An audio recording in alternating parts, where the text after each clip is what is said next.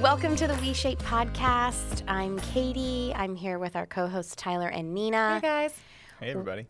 I have been waiting for this podcast. I'm not going to lie.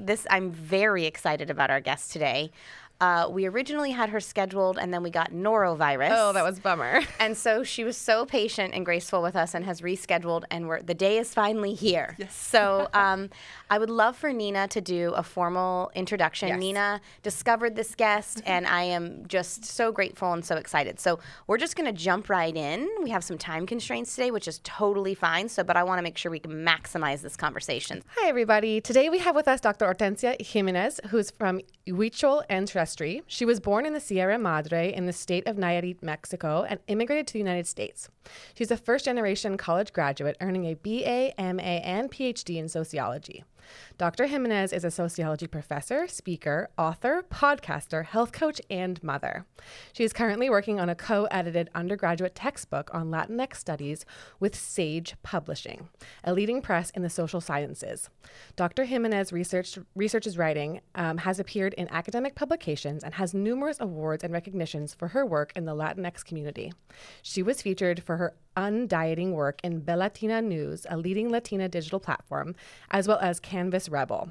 Dr. Jimenez has been interviewed by First Gen American, Latinos en Vivo, Radio Bilingue, and has been on numerous podcasts. Dr. Jimenez's work centers on dismantling diet culture from a social and racial justice framework and helping Latinxes heal their relationship with food and tapping into their ancestral wisdom and integrating an intuitive eating framework.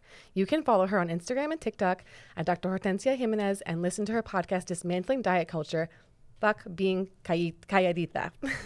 And with that, we would love to welcome you. We're so happy you're here. Thank you so much. Thank you for inviting me and being willing to have an honest and raw and vulnerable conversation, I think, for all of us. Yeah, we are so excited you're here. And I think the primary reason is, I knew this was going to be a heavier podcast. Some of these topics are really heavy, but they're necessary. Absolutely. And at We Shape, our entire intention is to take people off of the path of dieting and weight loss and this idea around external validation that the media and our culture really want us to follow. And we talk a lot about the concept around the toxic fitness industry, how we used to participate in that. Mm-hmm. We've worked through our own shame and lessons around those years of our life and have really learned and can pave a new path. But I try to remind people that the fitness industry and what they sell us does not exist without the cultural values that we collectively have as a community. Mm-hmm. So that is, in my opinion, and maybe you can help me, is the root of some of the ways that the fitness industry operates. And so we've talked a lot about this concept that those values are rooted in sexism, racism, and capitalism. Mm-hmm. I'd love to spend some time. We've talked a little bit about the capitalistic part, so I'd love to spend some time diving in your expertise and getting, all of us, including Tyler, Nina, and I, educated on the racist and sexist part of these values. So I don't know where you want to start, but that's where I'm really hoping we can go today. Yes, absolutely. First and foremost, I want to begin by acknowledging that I live in Monterey County, home to the Esselen and Cosanoan Nation. I am of Huichol ancestry, and I bring in this space all my multiple identities and intersecting identities, and that's how I want to start off. And I think that's an important lens to have in all the conversations on dieting and anything that has to do with social and racial justice issues. So having said that, the intersections of diet culture, which is connected to the fitness industry, is these intersections. We cannot talk about dismantling diet culture or on dieting if we don't acknowledge, like you said, this collective ideas or values that are rooted in oppressive ideologies that at the foundation is the elephant in the room that we never want to acknowledge or talk about, which is white supremacy. And as a woman of color, even saying that in this space and any space is always putting myself vulnerable and saying it, right? So if we acknowledge first and foremost that all of us in this space agree that white supremacy is the root, that informs everything, even the foundation of this country, right? So looking at dieting, looking at the fitness industry and diet culture, the intersections of anti-fatness is rooted in anti-Blackness, is rooted in patriarchy. So we cannot discuss just one element without looking at all those intersections. So if you want, we can begin. I would love to. And I just want to say, I think sometimes these topics feel intense because it's shameful for white people to sit in the concept of the of white supremacy being the root. And I just want to encourage people that if you identify as a male or as Caucasian or white, it's okay to just face that. And we had to face our own stuff around the capitalistic nature of our previous business models and the toxic culture we were participating in. But if we can't allow the shame and the emotions to just be what they are, we're not going to make progress. Yeah. And just, speaking from the perspective of being the white male on the stage here, I think it's really important that we try to just hear the experience of others rather than take that as judgment of who we are. Exactly. And I think it's really important because I think that that's the trigger that I was kind of taught is judging who I am. I didn't do anything wrong. I was brought up this way. And so if we can just remove that and just say, how do we listen? How do we hear? How do we create empathy and vulnerability? I think that's a really good place to start. And I think the end goal would be, and correct me if I'm wrong, would be to actually take that shame and turn it into a way that we can use that power to help other people. Yes. And to bring awareness to these topics and not to sit and it's like shame gets us stuck.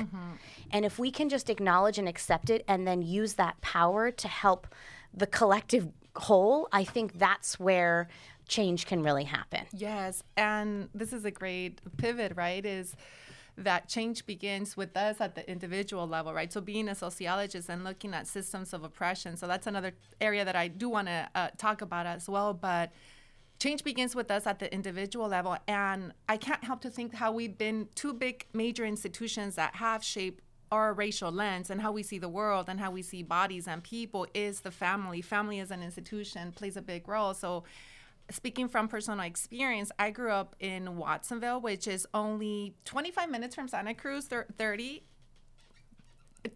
minutes, and the demographics are vastly different. I had a culture shock every time I would come to Santa Cruz as a child. I grew up in a predominantly Latinx community, a farm worker community, so discussions around race weren't very explicit. I knew what my positionality was in society based on those conversations, based on how I was treated. So my family didn't explicitly talk about race. It's what we experience and in those spaces. And then education systems. So what I'm saying here is that our families play a big role in our racial awakening.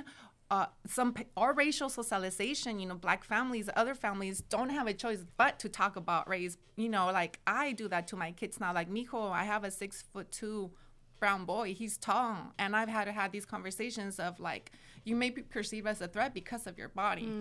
Those are hard conversations, So parents of color oftentimes have to have these conversations. We can't protect and shield our kids from not talking about race, and maybe that's different if grew up in a predominantly white space, white family, which is the norm, which is the dominant in our society. So you don't have to engage in these conversations. So I think we need to acknowledge that the hard work begins at home, right? And if you weren't talked about this growing up, it's not too late, right? So having the courage to have these conversations. And then the second institution is the family. The second institution is education.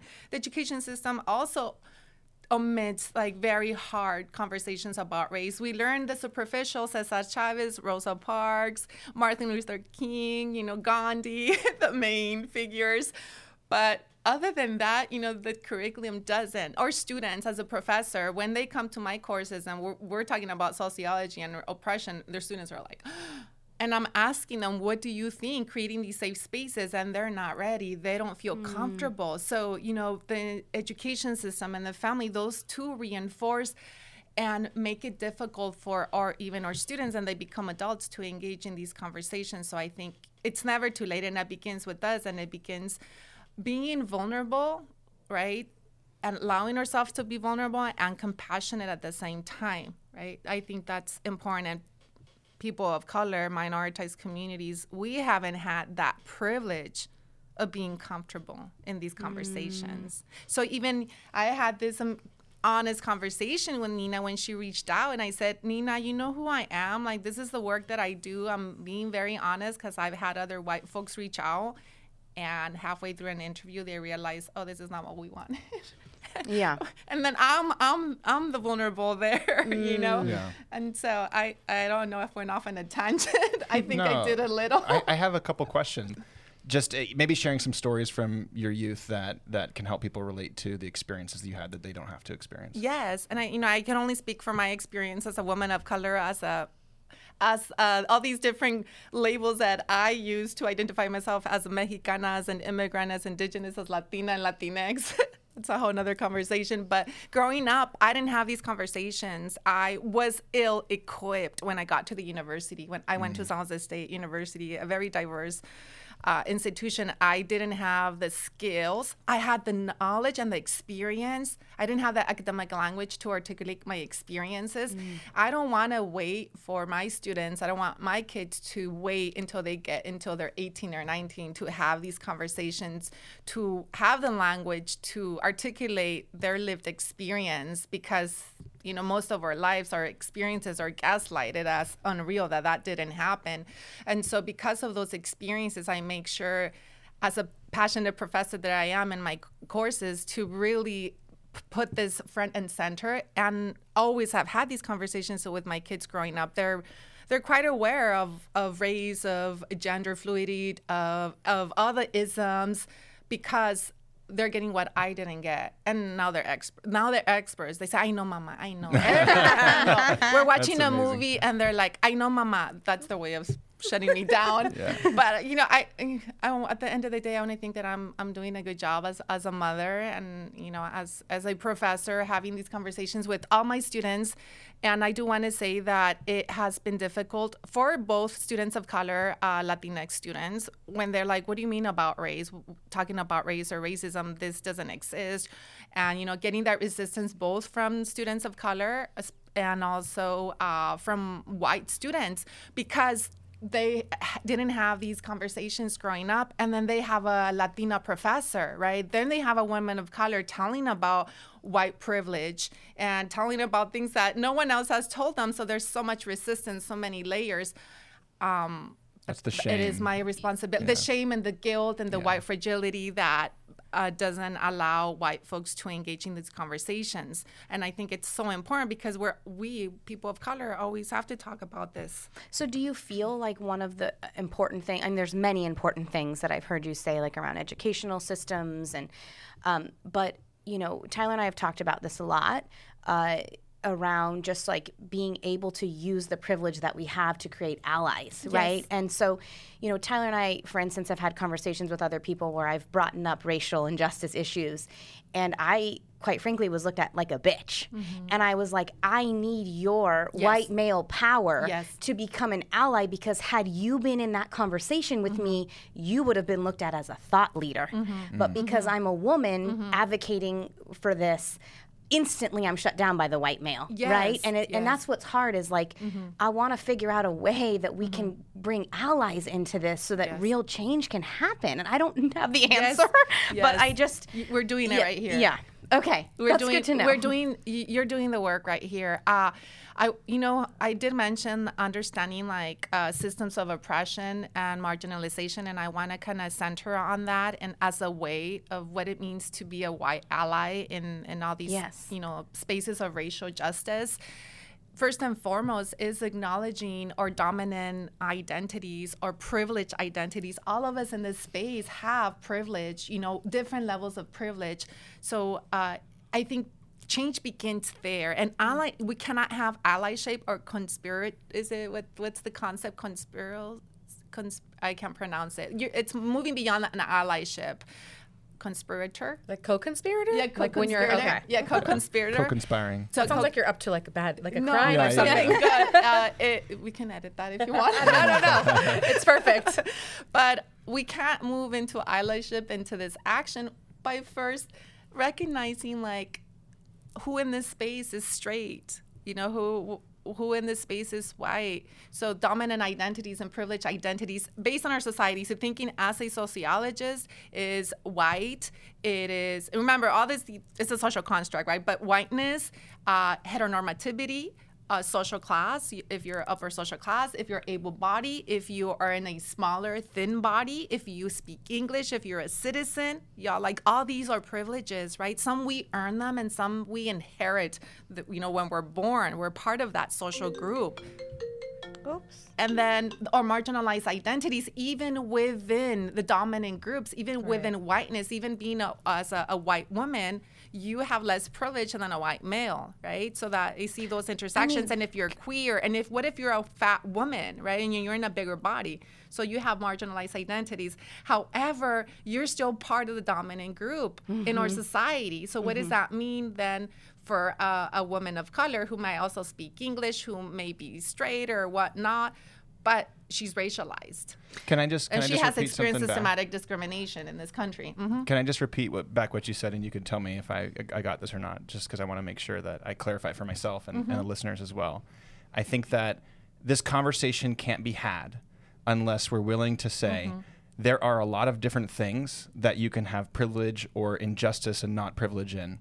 And where you are at in your life and where you were born and how you've acted in your life is going to put you in some spectrum of these things. And race is one of them. Your societal standing, probably due to how much money you make or the environment you live in. Your sexual identity, how you look,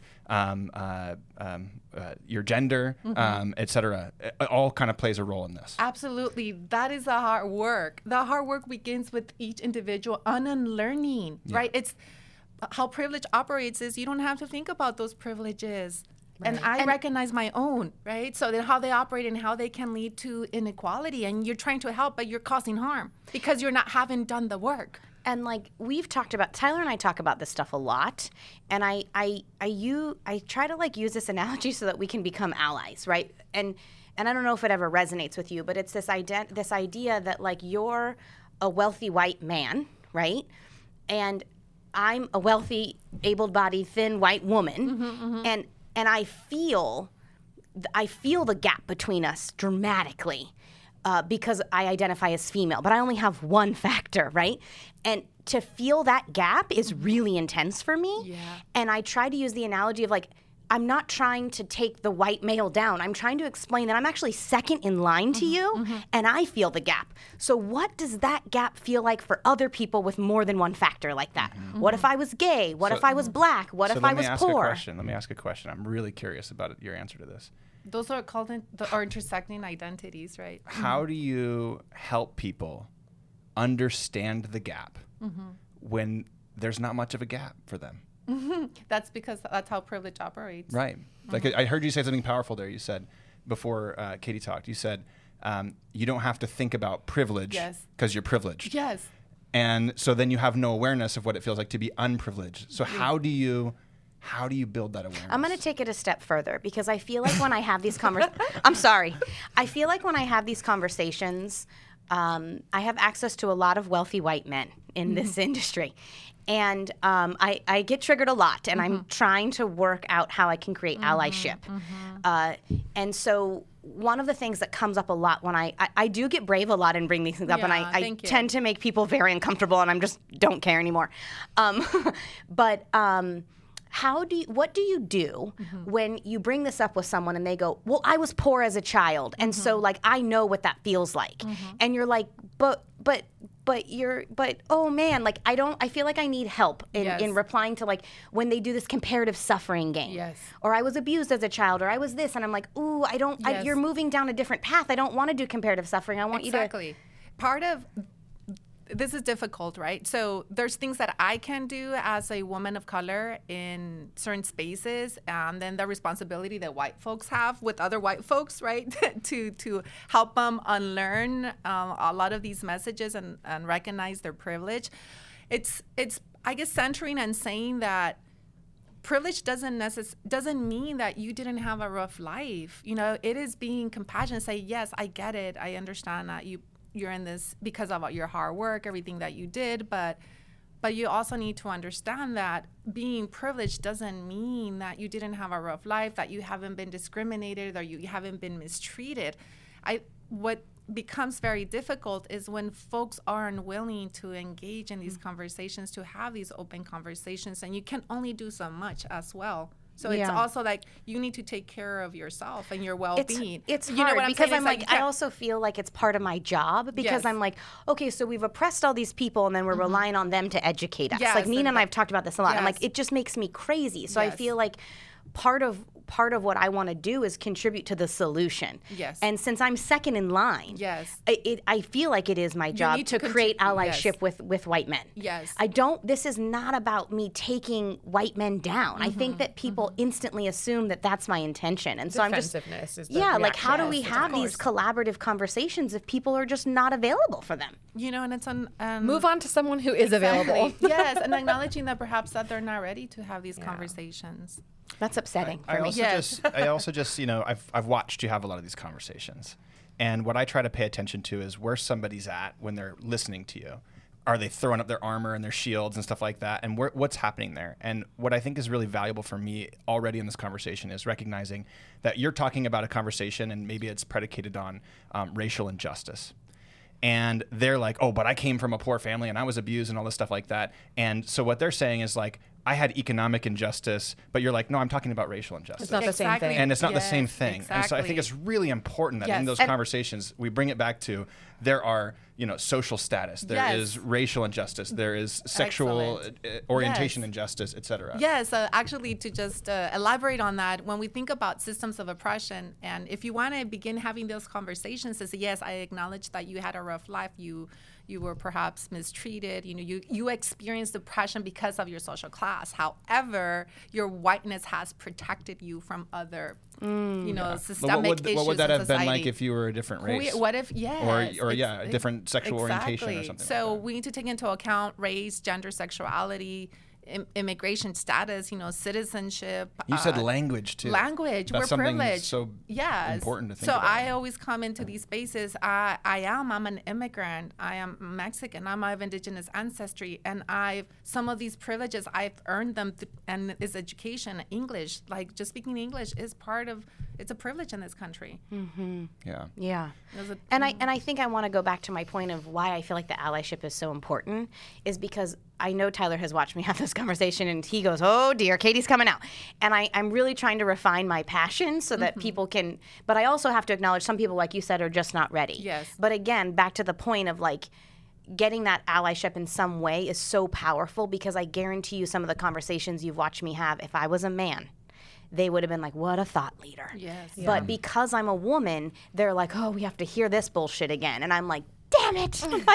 So I want to continue. I'm so grateful that we're able to have this conversation. I'm so grateful, Tyler, that you're able to show up out of curiosity and join that allyship because I do believe that it's that partnership and co-collaboration that makes change happen. And that's what we're ultimately trying to do is look through a different lens. My hope is to provide the clarity of what it feels like to be ignorant of this stuff. Yes. Right? Because when somebody first hears this, I watched you had a conversation with my dad, and he was trying really hard to get it, and he was just not there, right? And I'm just like, I think most people, like you said, their shame and their guilt pops up. Yes. I know how that feels. Yes. I know how that feels to be like, whoa, I didn't do this. Like, Yes. I was just born into this. Exactly. Right? Or my ancestors, or Right. it wasn't my fault. Right. And so I think it's important because that's the piece that prevents somebody from listening. Exactly. And so if we can figure out what's going on that's preventing them from listening, then we can help relate to their experience. And if we can relate to their experience, they might be able to relate to whatever it is that we're trying to talk about. That's why I always say that shame just gets people stuck. Yes. For Shame is a really hard emotion and to deal with. fragility and guilt. Yes. And and if I can be candid, and I'm nervous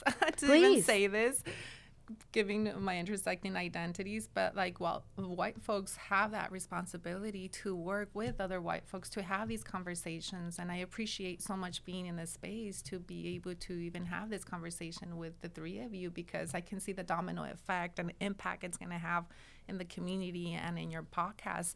it shouldn't fall on the shoulders of other marginalized identities, of other, people of color, because at the end of the day, they're not going to listen to me, even though I have a PhD. So this is so important. You're like, I'm a doctor. I have a PhD, and even then, people. This Well, that's is- what I'm saying. are Had it mean. been you in that conversation, it's like they would have listened even less. And that's why I'm saying, like, we need the power of the white male. This is not about taking it down. I think that people feel like we're trying to take down white men, and I'm like, we're not. We're trying to create. I mean, they're not allyship. going anywhere, even if we really tried, to be totally honest, unfortunately. I'm like, no, we just want to create allyship because your voice has a greater chance of being heard. And I feel like I feel your passion, and I can also feel your frustration. And I just want to tell you, I don't want you to give up. I want you. I don't think that's possible. yeah. Oh, well, you don't have to worry about that one. Talking to the right person. To continue to be consistent and doing this hard work. And when you think like, this is hard, I can't do it, or I'm tired,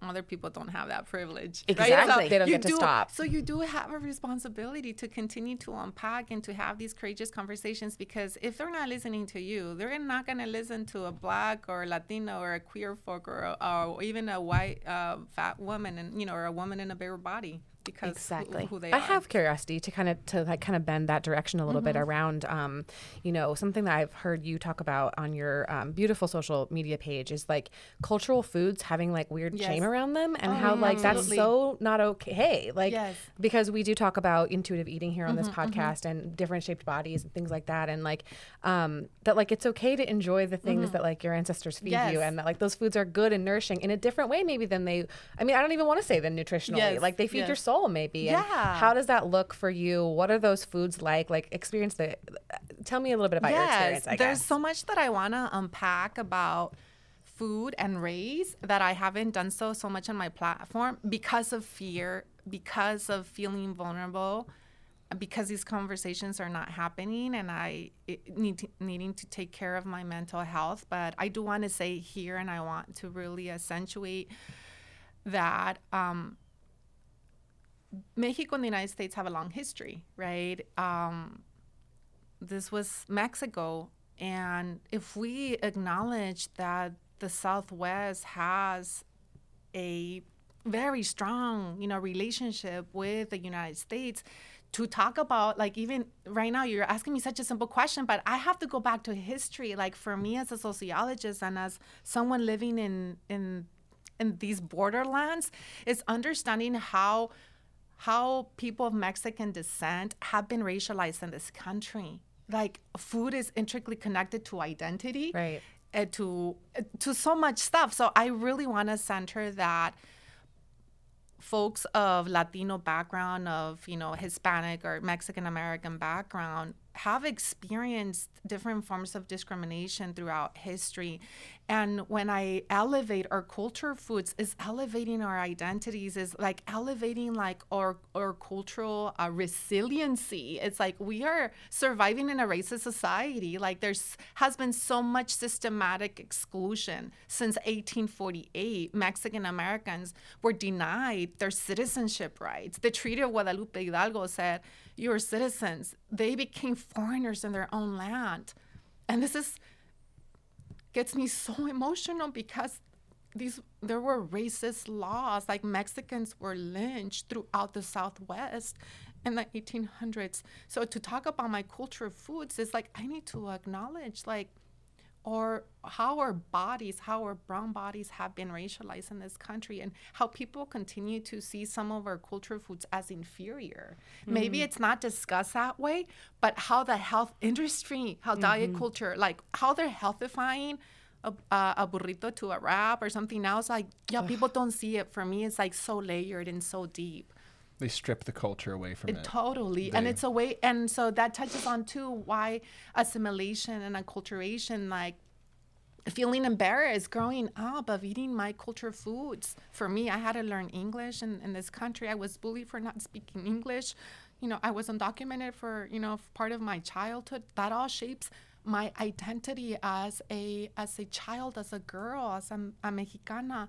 And growing up, in Watsonville, and looking at the farm workers who are picking our crops. So it's like you're trying to see like who you are in this country, and then you look at your community and the type of work that they're doing, and then you see the rhetoric in this country about immigrants, And then, yes, people love Mexican food, but they're anti-immigrant. Right? Yeah. So I think I answered your question a little bit complicated. Yeah. No, but you make us. I mean, I want to like reiterate that. Like in California, where we have the best Mexican food in California. You know how easy for us to say that, and then to not be respectful and creating better Recognize where that lives comes from. for the people who are in our culture that are of that descent and who have contributed to our society so much. Like you mentioned, farm workers. My gosh, like our society would completely crumble without those people. You know, and we have so little respect for them. Santa Cruz County, Monterey County, Monterey County produces 70% of the lettuce of the entire United States. So crazy. Watsonville, you know, it's the strawberry capital, like Castroville, the capital of our artichokes. Like we're in a multi-billion-dollar industry of agriculture, yet farm workers continue to experience food insecurity, housing insecurity. Women experience, immigrant women experience sexual harassment, right? And here we are in other spaces, gentrifying communities and the food and elevating. We don't need our culture foods to be elevated, Right. so that other people. Or for it to be shamed that they're not good for you if you eat them this way. Well, I think that like that is like what you're saying is like there's a perception, whether we're conscious of it or not. I believe most of us are just acting unconsciously, which is not an excuse. But I think what you're saying is like there's this perception that the food is less than. And like what I think you're asking for and what I think your community deserves is to look through the lens of like, look at how resilient this community is under all the oppression they have faced. Wow. It's like, I feel like that shift alone in looking through the lens of like, look at how incredible this community is and this culture is for being able to have this level of resiliency under the, like a white person, I'm sorry, would not be able to, you know what I mean? To go from the white privilege that someone might have today and then to be put in that environment, I mean, they would crumple. Yes. They would crumble. And so to shift the perception from to resiliency and an amazing community, and like there's so many beautiful things that are, and I feel like it really upsets me that it's viewed anything outside of that, and so I'm so for me, you know, it is just to enforce is it's not just like elevating like all culture foods or giving the middle finger to diet culture. Like, yes, you can eat your tortillas. Tortillas doesn't necessarily, you know, it's not the result of diabetes or other things. There's other external factors. It's elevating our culture foods, but for me, it's elevating people's identity. It's like their resiliency, you can acculturate into this country. I'm acculturated, but I'm proud of my foods, and I don't want to. We're already shamed for the bodies that we have, for our skin color, for what other factors. We're already shamed, and then then people are shaming you shouldn't be eating your culture foods. For me, it's a resistance. It's to resist, and also people internalize that even beans. You know, burritos have beans. You know, burritos have beans. Beans. Many people don't want to eat beans because, like, that's food of the Latinos. That's food of the poor. Like, even beans are racialized. People don't realize that. It's crazy. Yeah. Just such a lack of reverence and respect and curiosity. Something else I wanted to bring up too with you, since we have you here, and I'm so grateful for your voice, is like, you know, we are attempting to bring awareness on our podcast and through what we do in our business around treating your body with love and care and respect and all those things, and like making food choices from that place. And one thing I think that I see a lot on the internet is white women walking into spaces that previously belonged to marginalized communities. For instance, like the body acceptance movement, which was started by a Black woman. And now, like, if you go to that hashtag on Instagram, it is filled with thin, able-bodied white women. Absolutely. And obviously, I believe that everyone deserves to, like, be able to step into self-acceptance and love. But, like, even in the eating disorder community, for instance, there's, like, a lot of, it comes from kind of a frame of whiteness. And so, like, how can we... And I know that there might not be like there is not a simple answer to this, but how can we create space for people who are like, yeah, I see that you're suffering from that, but you're also, again, that marginalization is the privilege I still experience as a white woman who has a thin, abled body. I still am like, oh, I suffer from diet culture, but it's not as bad for me as it is for someone else. Thank and how you. can I see that? You know, excellent. And I've been noticing the same thing, you know, on just how body liberation and body positivity has been co-opted by thin mainly cisgender women. And I think where it becomes very problematic, one is not acknowledging the roots of body positivity and where it comes from, and that it was rooted on Black women, trans women, women in bigger bodies, like why that was important. That's one I think people need to acknowledge and give credit, because that has been lost. And then secondly, I've heard, and I see that in social media, that we already acknowledge that we experience different forms of oppression, right? It's very different for a white woman to say that they've been oppressed by diet culture or that they've been oppressed by dieting. You know, that's where I feel like, oh, that's a little stretchy there. You know, why? Because that's at the individual level as a person, but systematically as a group, you know, let's take, you know, Black women historically, and, you know, women of color have historically experienced oppression and systematic exclusion. So the way that they experience oppression from diet culture is very different from a thin white woman. So I think we gotta be careful. Like I see those conversations happening in social media. White women can't be oppressed by dieting. That's not how it works. Because, and that like, deviates. Can you highlight the difference? Because as I We're said, part of the system to some degree. yes, because you're part of the dominant society as white folks, and because anti-Blackness and fat phobia are rooted, right? That's the emergence of diet culture in this country. Because one Black woman of color haven't always been used. White women have been the standard, right? So that's why. So fat phobia and anti-Blackness is rooted in white supremacy. And by the mere fact of just being white woman, you are part of that dominant society.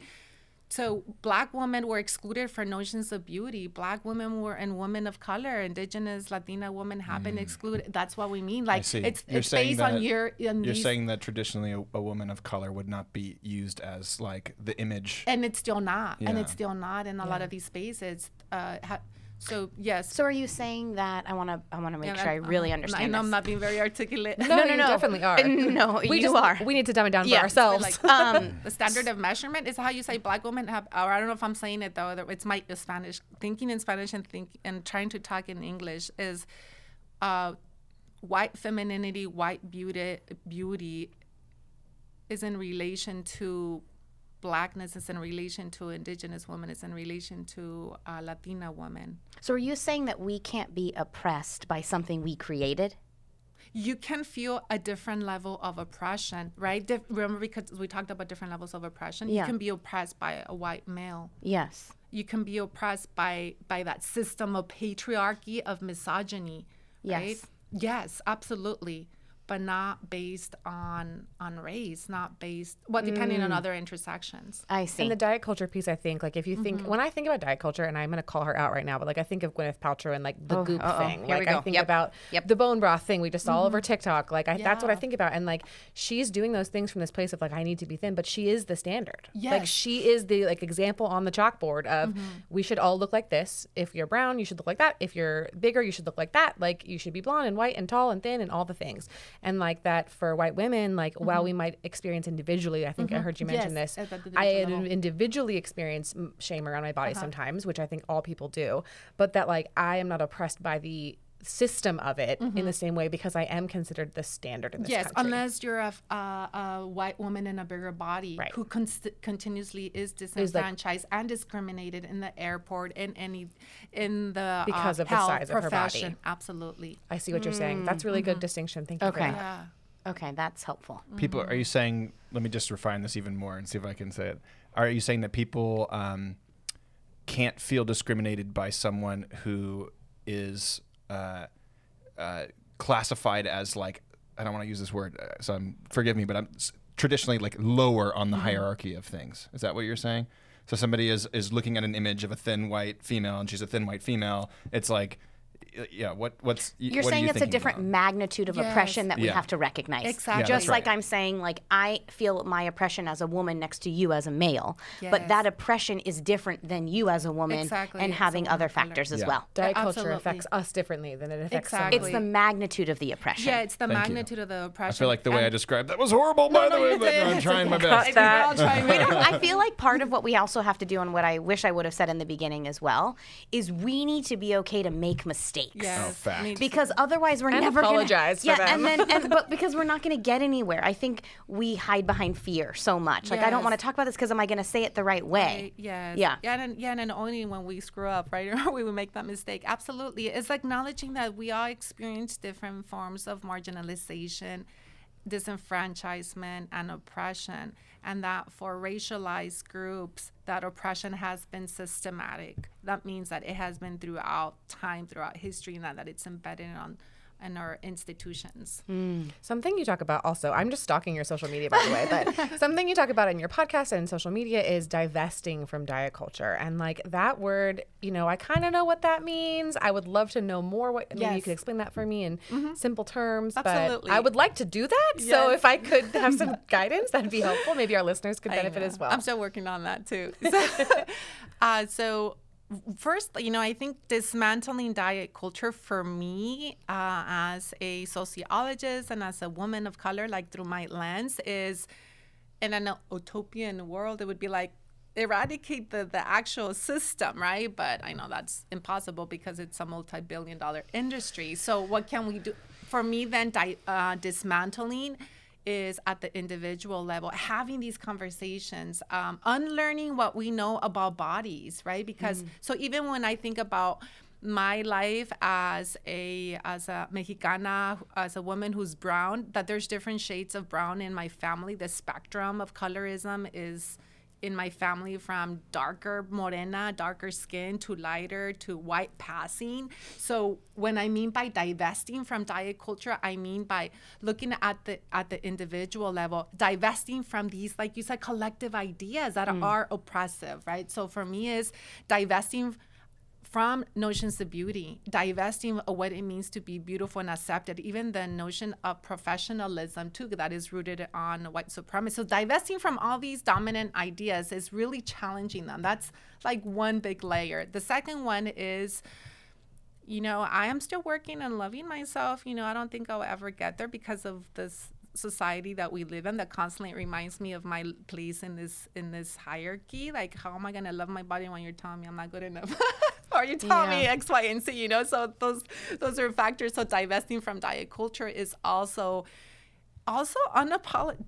I'm working on that. Being unapologetic about who you are and your multiple intersecting identities. Authenticity is so important. It's so hard. Because yes, it is so hard, especially if you're a person of color, if you're queer, If your being authenticity authentic, isn't accepted. it's not right? accepted. It's not the like standard, yeah. how, like It's like a privilege that you get to be the most Yes. authentic version of you, right? That's Because scary. because There's no danger. There's no danger. Exactly. Right. There's no danger. You can't say that to a black male. You Yeah. can't say that to a black trans woman or undocumented immigrant.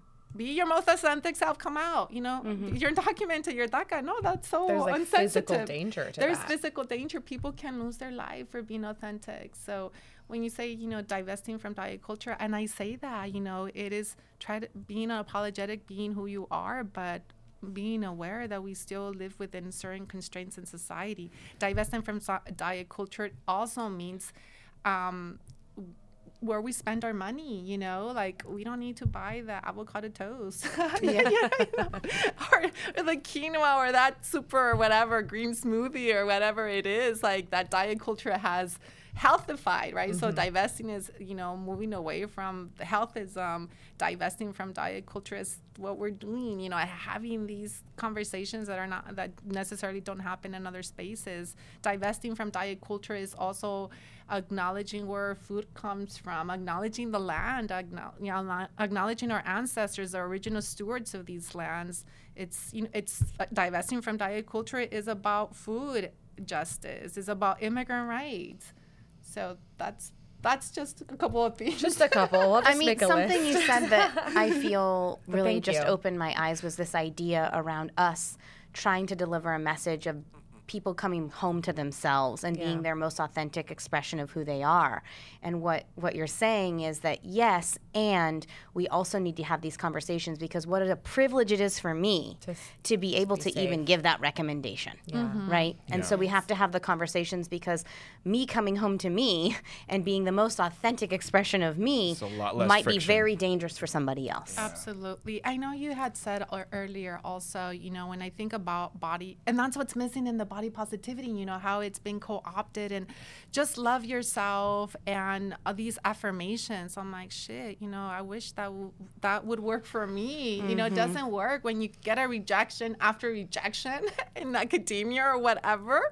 You realize, you know, you internalize, like, I'm not good enough, like, or all this and that, and you're asking me that I need to love my body when other people are scrutinizing or talking about my body. You know, even reproductive rights, you know, women of color have historically, women were sterilized without their consent. Black women, indigenous women, Latina women, you know, and so even that comes into body positivity of reproductive rights. Like, love your body, but wait, my body has been violated. My body has experienced violence. People in my ethnic or racial group have experienced violence. How can you tell me just love your body? That's why Sonia Taylor says radical self-love. She changes that narrative, right? She's shifting that narrative and saying radical self-love. And that radical self-love is centered understanding systems of oppression. It is centered on liberation, and so that body liberation is grounded on social and racial justice. You know, something popped into my head as you said that. I know we're short on time here, but you know, it seems to me that we all go through this experience in the world, and a lot of people, everybody has things that happen to them, and the more of these things that you diverge from the ideal or the standard, the more these things happen to you. And so there's more to overcome, right? So a woman who is of color, who was overweight, who grew up in a poor community, who maybe has a different sexuality and whatnot, the amount of things that person has been told to not love themselves for is so much greater Yes. than someone like myself, who Yes. shows up in this world and people are like, you can do what you want, right? And I think that's such an important thing for people to be aware of, is that one person might have 1,000,000 reasons to not love themselves, and another maybe only 1,000, and that means that's going to be a lot harder. And if we want that to be fair, we have to change the entire way we look at society. By empowering people to come home to themselves, but by having these conversations of like, we understand that we're awareness. coming from this lens, and this lens is a very privileged lens. And so we need to acknowledge that this privilege doesn't exist for everyone, and have meaningful conversations like this to bring awareness to the full true story. I think what is really coming out now, which is hard but also necessary, is truth.